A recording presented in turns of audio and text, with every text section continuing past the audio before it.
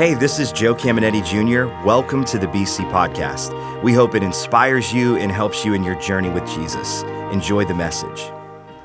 And listen, we're going to continue in this series that we're calling 40. Since we are turning 40 as a church, we thought it would be fun to do a series called 40. So quick plug for next week, we're going to have some of our charter members, so to speak, people that are OGs here at BC and have been around a really long time. We're going to do a panel discussion with them, and they're going to share some stories of God's faithfulness, and it's going to be a really powerful service. And so come on back, and next week's going to be a lot of fun.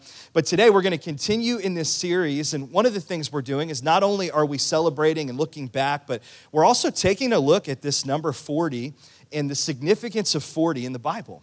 There's so many different spots in the Bible where you can see it. And so today, I want to use a story that all of us have probably heard at one point or another. Even if you didn't grow up in Sunday school, you probably know a little something about this story. It's a story about Noah and the ark. Let me just catch you up to what's happening here, where we're about to read in Genesis. Noah he's living on the earth during a very interesting time. Remember, God makes earth and it's perfect. He places two people in this paradise called Eden, and then sin enters the world. Before you know it, all of God's plans get hijacked by the enemy. And it's a whole different story for another day, but the earth becomes so wicked and so immoral that God says there's only one righteous man and one righteous family on the entire planet. So he comes to Noah and he says, you are the only person still serving the living God, and I have a special assignment for you. He said, I want you to build a boat. Noah had never seen a boat to this scale, had never seen anything like it, and God gave him the specs for the boat. He gave him the blueprint. He even told him what kind of wood he wanted to use. It's a really fascinating story if you go looking for it. Fun fact, I was talking about this with a friend a couple weeks ago. They actually believe they know where the ark is found, and you can see it on Google Maps if you search it there. It's pretty cool. But think about this. This is how much God loves you and how much he loves mankind. Most people conservatively estimate that it took Noah about a couple decades to build the ark. That's the conservative estimate. But there are plenty of theologians that believe it took him at least 75 years. Some believe it took him over 100 years to build this ark. Can you imagine that? And here's why I say that this is shouting the love and the grace of God, because the entire time that Noah was building this monstrosity and all of the wicked people of that day that were living in darkness are walking back and forth across their town and they're looking at this boat, the entire time God is saying, Noah, I want you to call people to repentance. I want you to tell them it's not too late. If you turn to the one true living God, he can save you. This doesn't have to happen. But this is what happened for decades. People walked right by and did not heed his warning. And this is what the Bible says. It says that God is not willing that any would perish, but that all would have everlasting life. And so not unlike Noah, we are here in this immoral time, and we think it's dark now. It's nothing compared to what it was in Noah's time, but it's getting closer. The Bible says in the last days, it's going to get more and more wicked, more and more dark and decrepit. This is what we're headed towards, but we have the same exact assignment, that we are to call people to this boat of salvation through Jesus Christ and say, hey, it's not too late. Turn to Jesus, and he can turn things around. And so this is where we pick up in the final 7 days after, at the very least, decades, maybe even 100 years. Imagine this. Finally, God says, it's go time. And he says, Noah, I want you to gather all of the animals, and I want you to bring them onto the ark. And this is where we pick up in Genesis chapter 7, verse 9. You can read it with me on the screen. They came motivated by God into the ark. Time out. I like that phrase. Because I don't know about you, but I bet some of you don't even know why you're here today, but it's just like something motivated you to get here. It's just like you just were stumbling through. I can't tell you how many people tell me, I just like Googled churches one day because I was just curious. Or I was just driving by the sign, or I saw the billboard that said no perfect people allowed. And it's like I couldn't help but come in. It was like this nagging thing in me made me need to come here. You came here motivated by God. That's exactly what's happening here. Motivated by God into the ark with Noah, they came two by two, the male and the female, just as God had commanded Noah. And after the 7 days, God released the rain. The floodwaters came on the earth. And in the 600th year of Noah's life, Noah was not young, but he was still spry and had a lot of energy, obviously. On the 17th day of the second month, on the same day, All the fountains of the great deep subterranean waters burst open, and the windows and floodgates of the heavens were opened, and it rained on the earth for 40 days and 40 nights. Now, can I just put you in the shoes of every person that walked by this boat for decades? And can you just imagine when that first drop hits the earth, when the floodwaters from the deep come pouring out? That was a oh crap moment. You know what I mean? Like they had every chance in the world. And I just want you to think about that. There will be a day when Jesus comes. The Bible says every knee will bow. Every tongue will confess that Jesus is Lord. So our mission, just like Noah, is to get them to bow their knee on this side of heaven. But can you imagine this flood comes and 40 days and 40 nights it begins to rain. And I don't want to talk about that so much today. I want to talk about an interesting phrase. As I was reading this story quite a while ago, God started kind of stirring in me this message. And I want to take a look at this phrase, 2 by 2. 2 by 2. I think it's interesting how many times you see this specific phrase in the Bible. I'll give you a couple of other examples. There's another moment where Jesus is commissioning his disciples to go and to start to minister outside of where they were in Jerusalem. So remember, Jesus has been teaching them how to follow and obey his commands and teaching them ministry. They were his disciples or apprentices. And then Jesus says, I'm going to send you out, and I want you to begin to do what I've done and modeled in front of you all over the place. So this is where we pick up in Mark chapter 6, verse 6. Then Jesus went around teaching from village to village, calling the 12 to him, and he began to send them out 2 by 2. And he gave them authority over impure spirits. Now, can I just point out something really practical? If Jesus' mission was to spread the good news of the gospel and tell people, prepare the way of the Lord, if that was his mission, it would only make sense that he'd want to spread it as fast as he could to as many people as he could. And you would think he would send 12 different disciples in 12 different directions to 12 different cities, but that's not how Jesus chose to send them. He sends them 2 by 2. Isn't that interesting? So let's keep reading here. Mark chapter 6, verse 8. These were his instructions. Take nothing on the journey except a staff.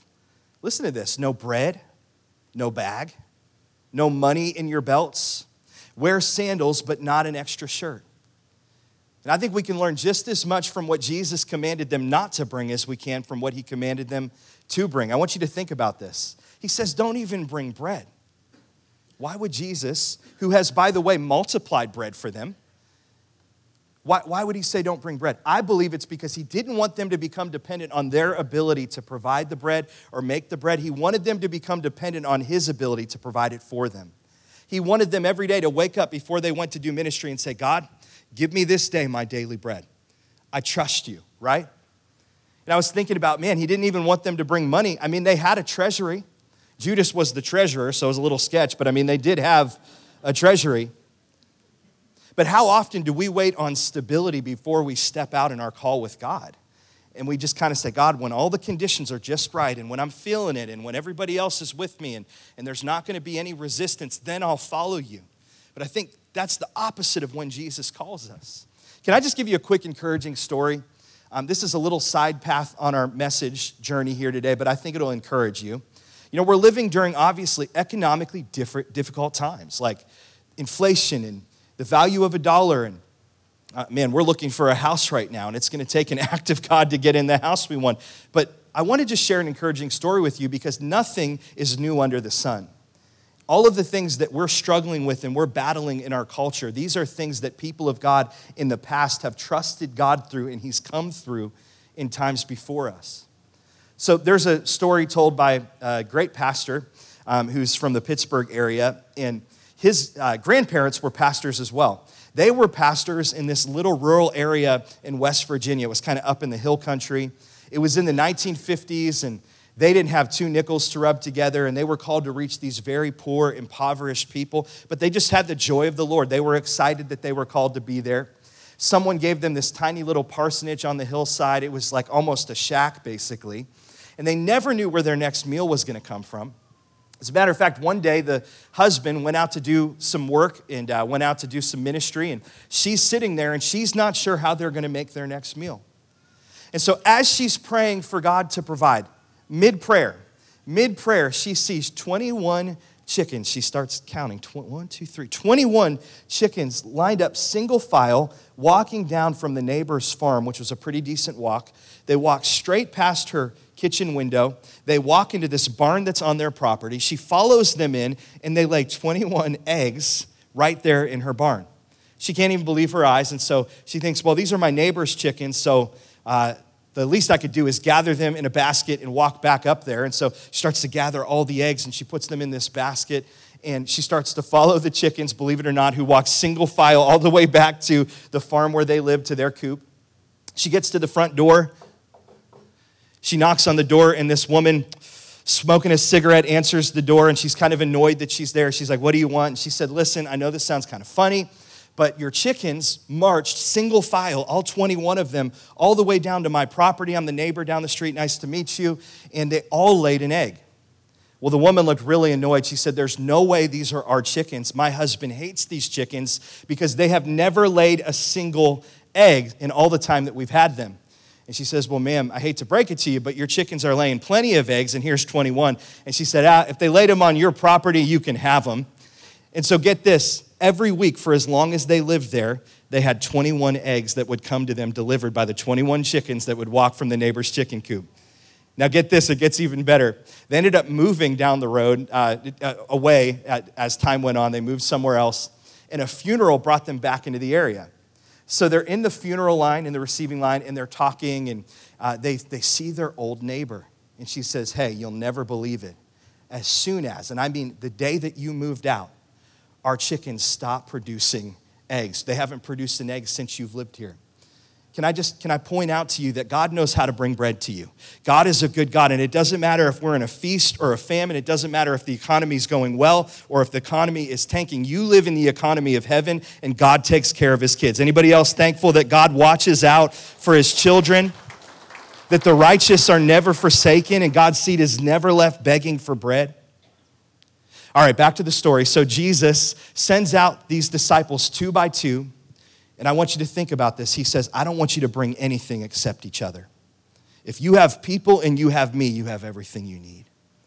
And so it's this power of 2 by 2. This is what Matthew 21 says. It's another instance where Jesus is getting ready for his triumphal entry. It's Palm Sunday coming up, and he sends out his disciples. Let's read this together. As they approached Jerusalem and came to Bethphage on the Mount of Olives, Jesus sent 2 disciples, saying to them, go to the village ahead of you, and at once you will find a donkey tied there with her colt by her. Untie them and bring them to me. You'd be shocked how many times you can find 2 in the Bible. It's everywhere. In Genesis chapter 1, I like to share this at weddings, and I've got to share this plenty of times lately. In Genesis chapter 1, after every single thing that God made in the 6 days of creation, he made the same statement. He made the mountains and the land and all the land-dwelling creatures, and he said, that's good. I did a good thing. Then he made the ocean, and he made the sea-dwelling creatures, and he said, that's good. I like that.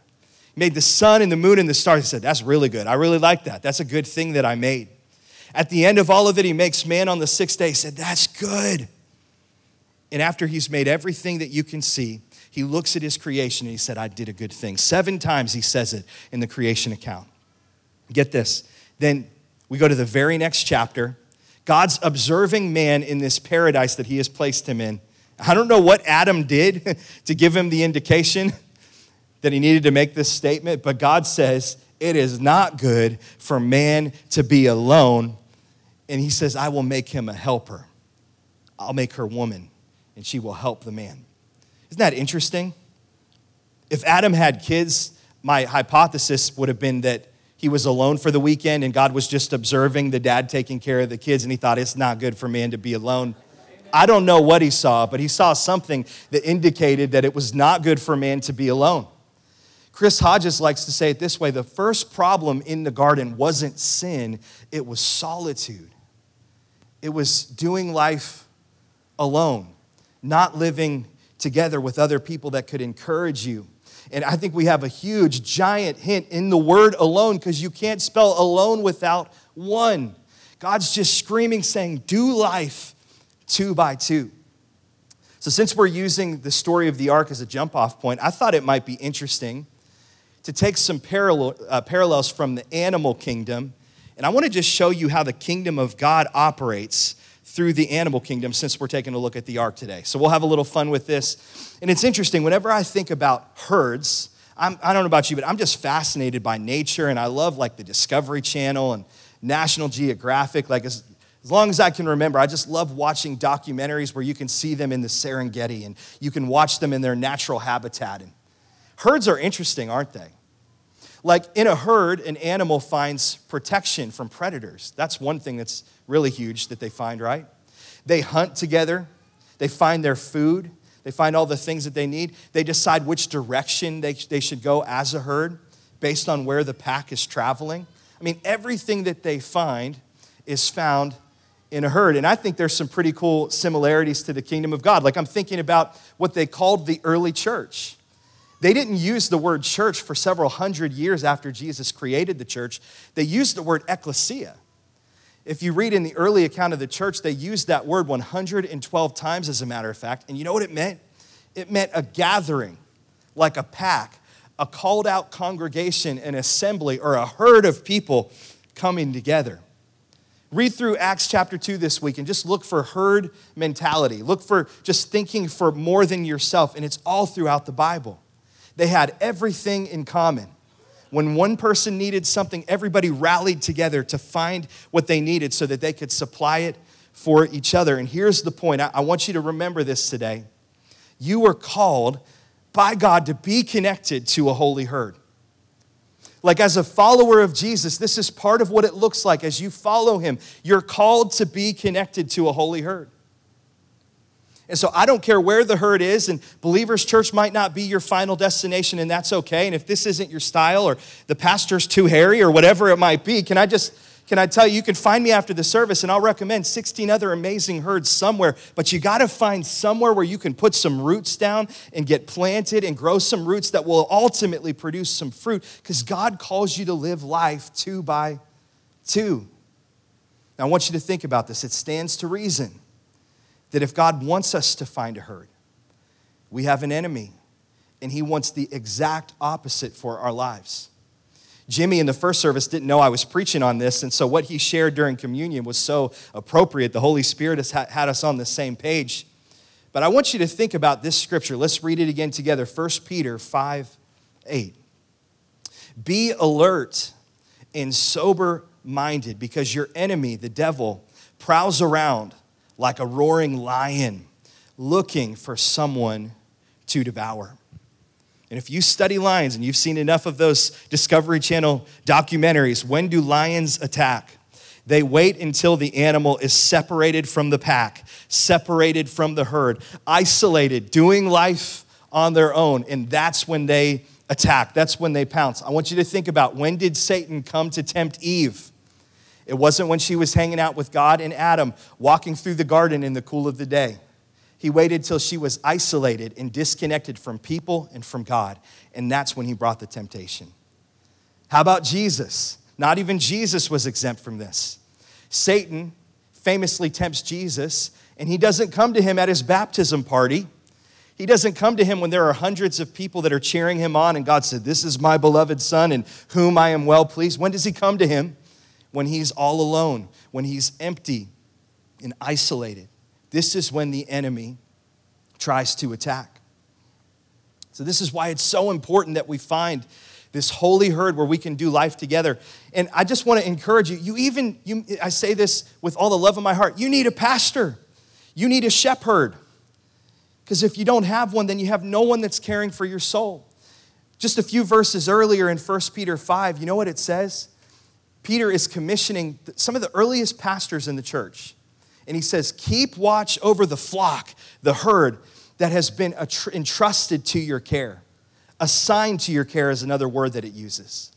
And so, no, in other words, every one of us needs to have somebody in our life that is looking out for us and watching over our soul, caring for us, that will one day, as a matter of fact, answer to God for how they led us spiritually. You know what the word is for shepherd in that scripture? It's poimen, and it literally means a sheep herder or a herdsman. So God's just painting this beautiful picture that I've called you to live in this holy herd. And when you live your life in a pack, it's really hard for the devil to attack. It just is. He won't even try to mess with you because he knows what he's up against. And by the way, one translation of 1 Peter says Satan comes as a roaring lion seeking whom he may devour. In other words, the enemy won't even try to attack unless we give him permission to attack. And one of the ways we give him permission to attack is when we do life alone, when we try to go at it as a one instead of 2 by 2.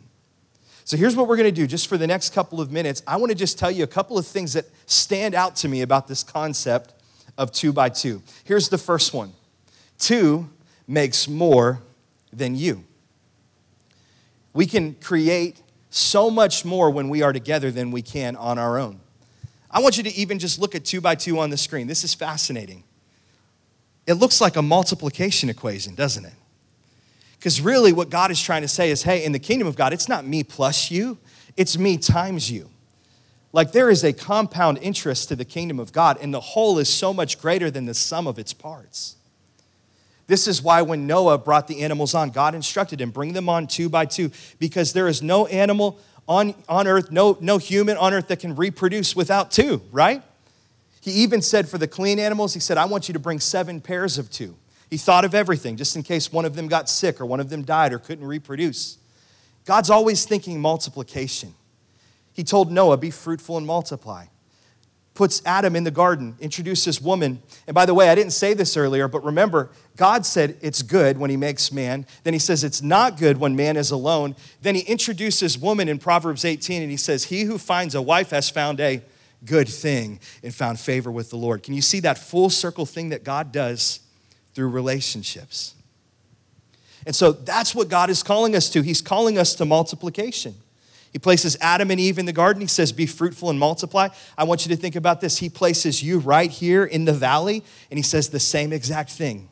Go into all the world, make disciples of all nations, multiply this movement of Christianity all across the globe. I'm placing you in charge. I'm making you responsible. Be fruitful, multiply. Now again, let me just make the obvious point. If this is what God says is good, and this is the design, that you live 2 by 2, to the power of 2. If that's true, can I just point out the obvious? The devil doesn't want you to live together with other people. As a matter of fact, he's terrified when you come together. He is. You remember this? Remember on the day of Pentecost? The disciples are gathered in the upper room and they're waiting on the promise of the Holy Spirit. 120 people in an upper room. You know who else was there observing that? Satan. And what happens? The Holy Spirit comes when they are all together in one place.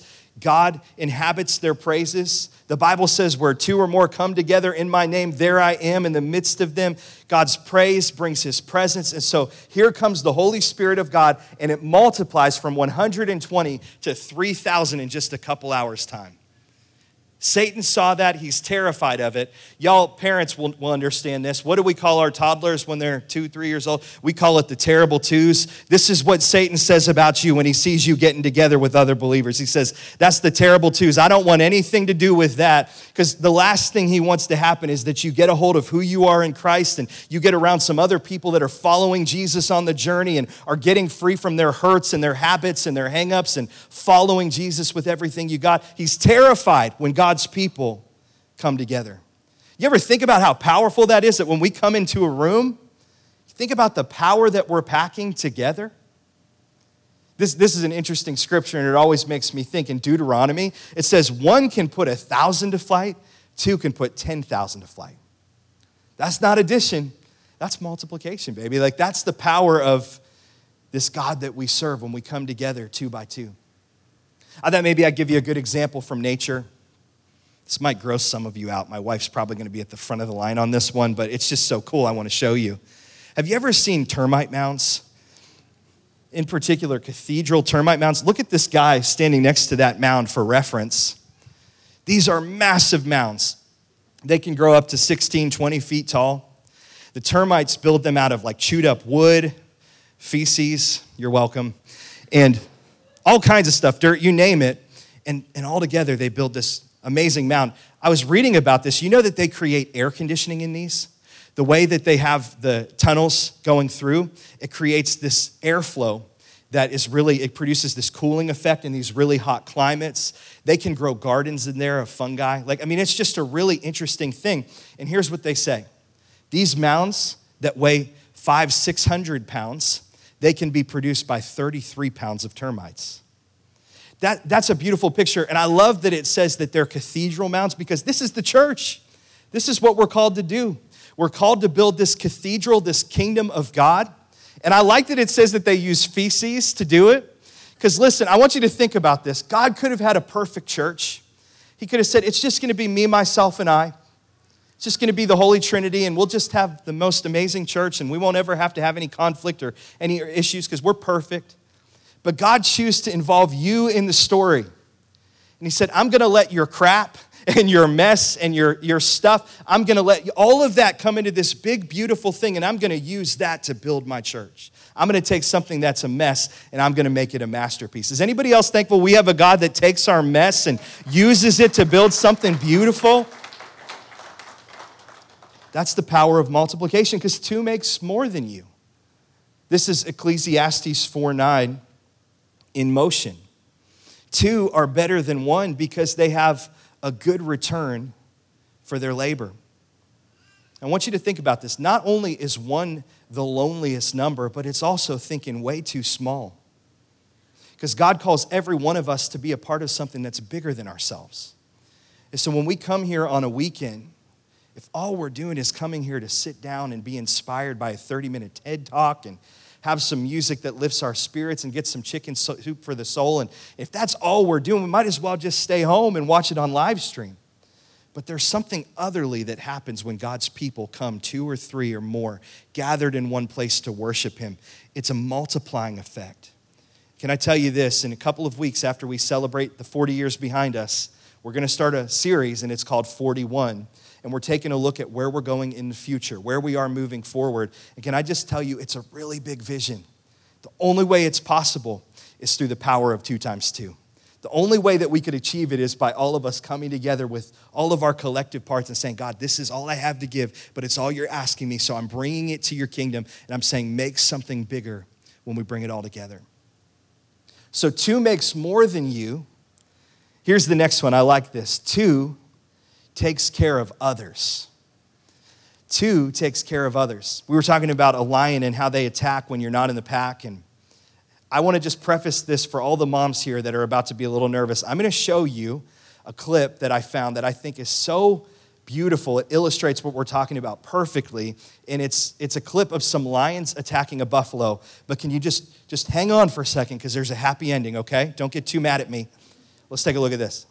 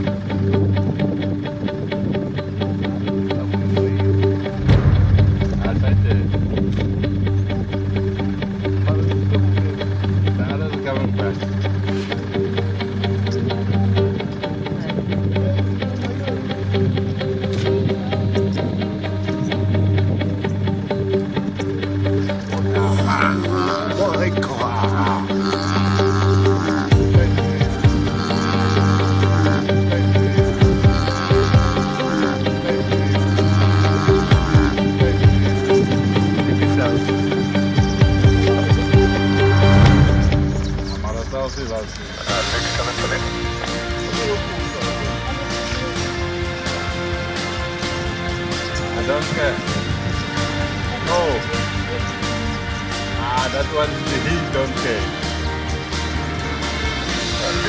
Oh, just hitting that buffalo. Oh.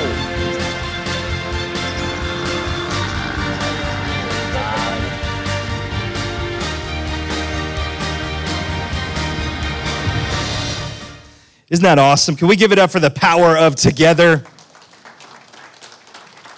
I told you it had a good ending.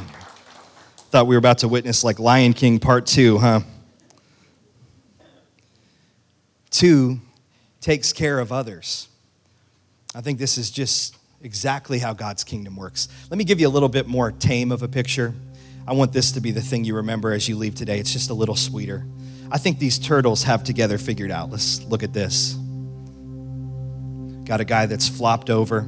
That's Michelangelo, by the way. Here comes Donatello and Raphael. Take a look at what they do here. This is pretty cool. Isn't that pretty awesome? I love that. I think maybe for some of us, God's just challenging us to come out of our shell. And there's some things that God's been wanting to do in your life and through your life for a long time. And all it takes is just a decision, you know? Turtles don't move that fast. Maybe it's just taking a step and letting God develop you through that process of living life 2 by 2. And I was just thinking about this. Let's read the second part of Ecclesiastes 4:9. So we read 2 are better than 1 because they have a good return for their labor. But listen, this is the 2 videos just in Scripture. It's almost like the Bible knows what it's talking about. If either of them falls down, one can help the other up. But pity anyone who falls. Pity the fool. That's Mr. T. Always good when you can have a 1970s reference in your message in 2023. Worth it. Pity anyone who falls and has no one to help them up. Also, if 2 lie down together, they will keep warm, but how can one keep warm alone? Though one may be overpowered, 2 can defend themselves. A cord of 3 strands is not quickly broken. I want to just end by sharing a couple quick stories, and these are just examples of how God literally changed my life and saved my life through the power of together, the power of 2. You know, we're about to celebrate 40 years, as you heard, and I was thinking about the fact that our church almost didn't celebrate 26. Because about 15 years ago, we had just gotten done packing our whole church into the Packard Music Hall in Warren. This is before any of our, campuses existed, and we had this massive celebration for 25 years. Had really never had any drastic changes or anything extreme happen where people had left our church. It just had all been up and to the right. My parents started when they were 24 and 20. Can you imagine that? That's when they founded Believers Church. And I think about at 37, all the things I'm still learning. Only God would help 24-year-old and 20-year-old to do this. But they heard God calling them in some different directions as they headed into year 26, and it required some big changes. And as they made those changes, some of the amazing people that helped build the church to that point decided they weren't ready to go along for the ride. And honestly, I think some of them, God moved them on, and there was nothing wrong with them moving on. It just hurt because relationally we had been so connected, and I called some of them aunt and uncle, and it was just painful. We were called to not go on the same path anymore. And so hundreds of people made that decision, and it became very difficult for our family. And to compound things, it was 2008, so the recession was happening, and just the world was a crazy place at that time. And I remember my parents calling us into their house for a meeting, and I'm in my early 20s. We had just started ministry. I think Joey was like a year old, maybe at best. And we go into the family room, and we're talking, and they drop the bomb on us, and they say, hey, we're going to probably move to Chicago. That's my mom's hometown. And we're just going to start over. We think we're going to start a church. We don't know what we're going to do or what it's going to look like. We just know we can't stay here. And it was heartbreaking for me because I remember thinking in that moment, I don't feel called to Chicago. I don't know what God wants from me. Actually, they went on a trip to kind of spy out the land, and scouted Chicago out. And I had to stay home and preach, and nobody knew what was going on. But that was a weekend, let me tell you. And I just remember my parents, they would drive to another city an hour away to get groceries because it was just too painful to see the people that they loved, and they didn't quite know who all had left yet. It was just tough. And I remember I had never seen my parents hurting like that, and I had never experienced pain like that. Can I just tell you something? It was the power of 2. It was 2 by 2 that saved our family. I remember just one person at a time, God would lead people into my parents' life. There's an amazing couple named Ken and Lynette Hagan, and they were the presidents of the Bible college where my parents met, and they would check in on them almost every week, and they had dinner with them and just loved on them and listened to them and encouraged them. And there was another couple Tony and Lisa Cook, they flew in on their own dime. I think it was Tony flew And he just spent a couple days with them and just was with them, just loved on them and encouraged them. And Pastor Mark Pegley, who's going to preach at our 40th, and you name it. I could list a whole bunch more, and a ton of you were just so encouraging and life-giving during that time. But can I tell you, it was just one conversation after the other. One person at a time just kept saying, hey, there's more in you. Don't give up.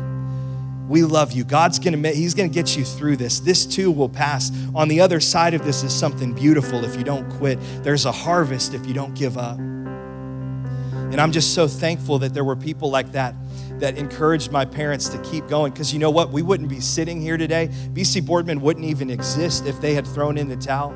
But I'm so thankful for people. God using people. I was thinking about just this year, my dad, as he experienced the stroke.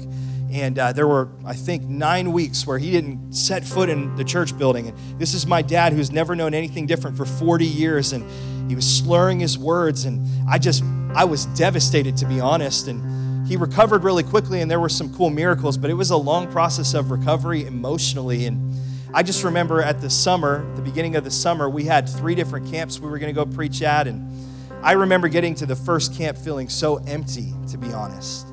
Because in ministry, I just felt like I'd been giving. And then I was kind of carrying the extra weight and trying to make sure everything still kept moving. And I remember going there that day, and I had to preach, 8 times that week or something crazy, morning and night. And I didn't know this, but our friends, Eric and Alexa, who are the pastors of this church where we were doing their student camp, they planned to come up, and they drove 2 hours to come hang out with us that day.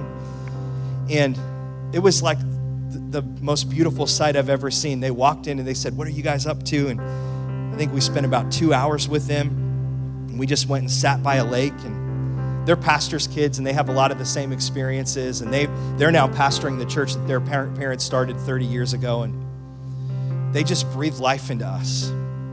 They just loved on us and encouraged us. And I didn't know that was going to happen, but in hindsight, God ordained that moment to happen.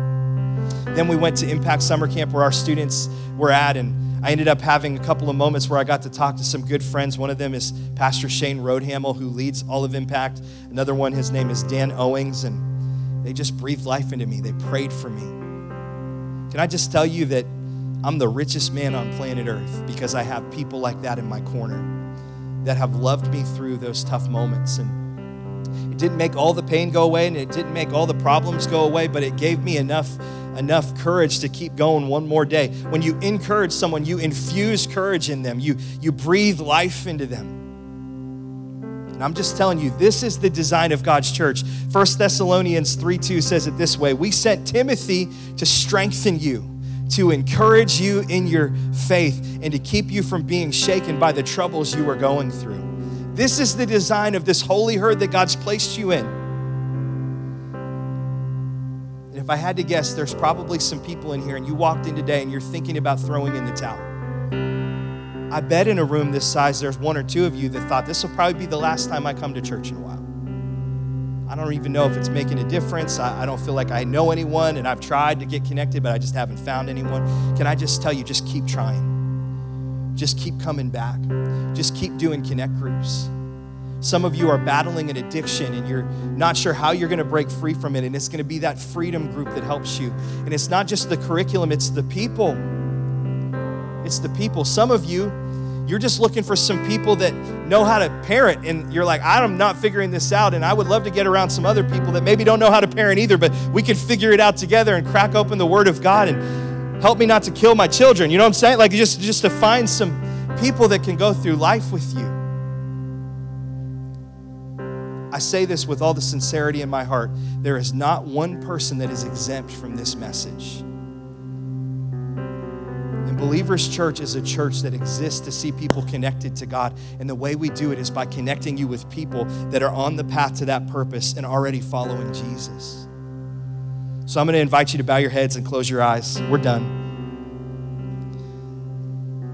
There's an African proverb that says, if you want to go fast, go alone. If you want to go far, go together.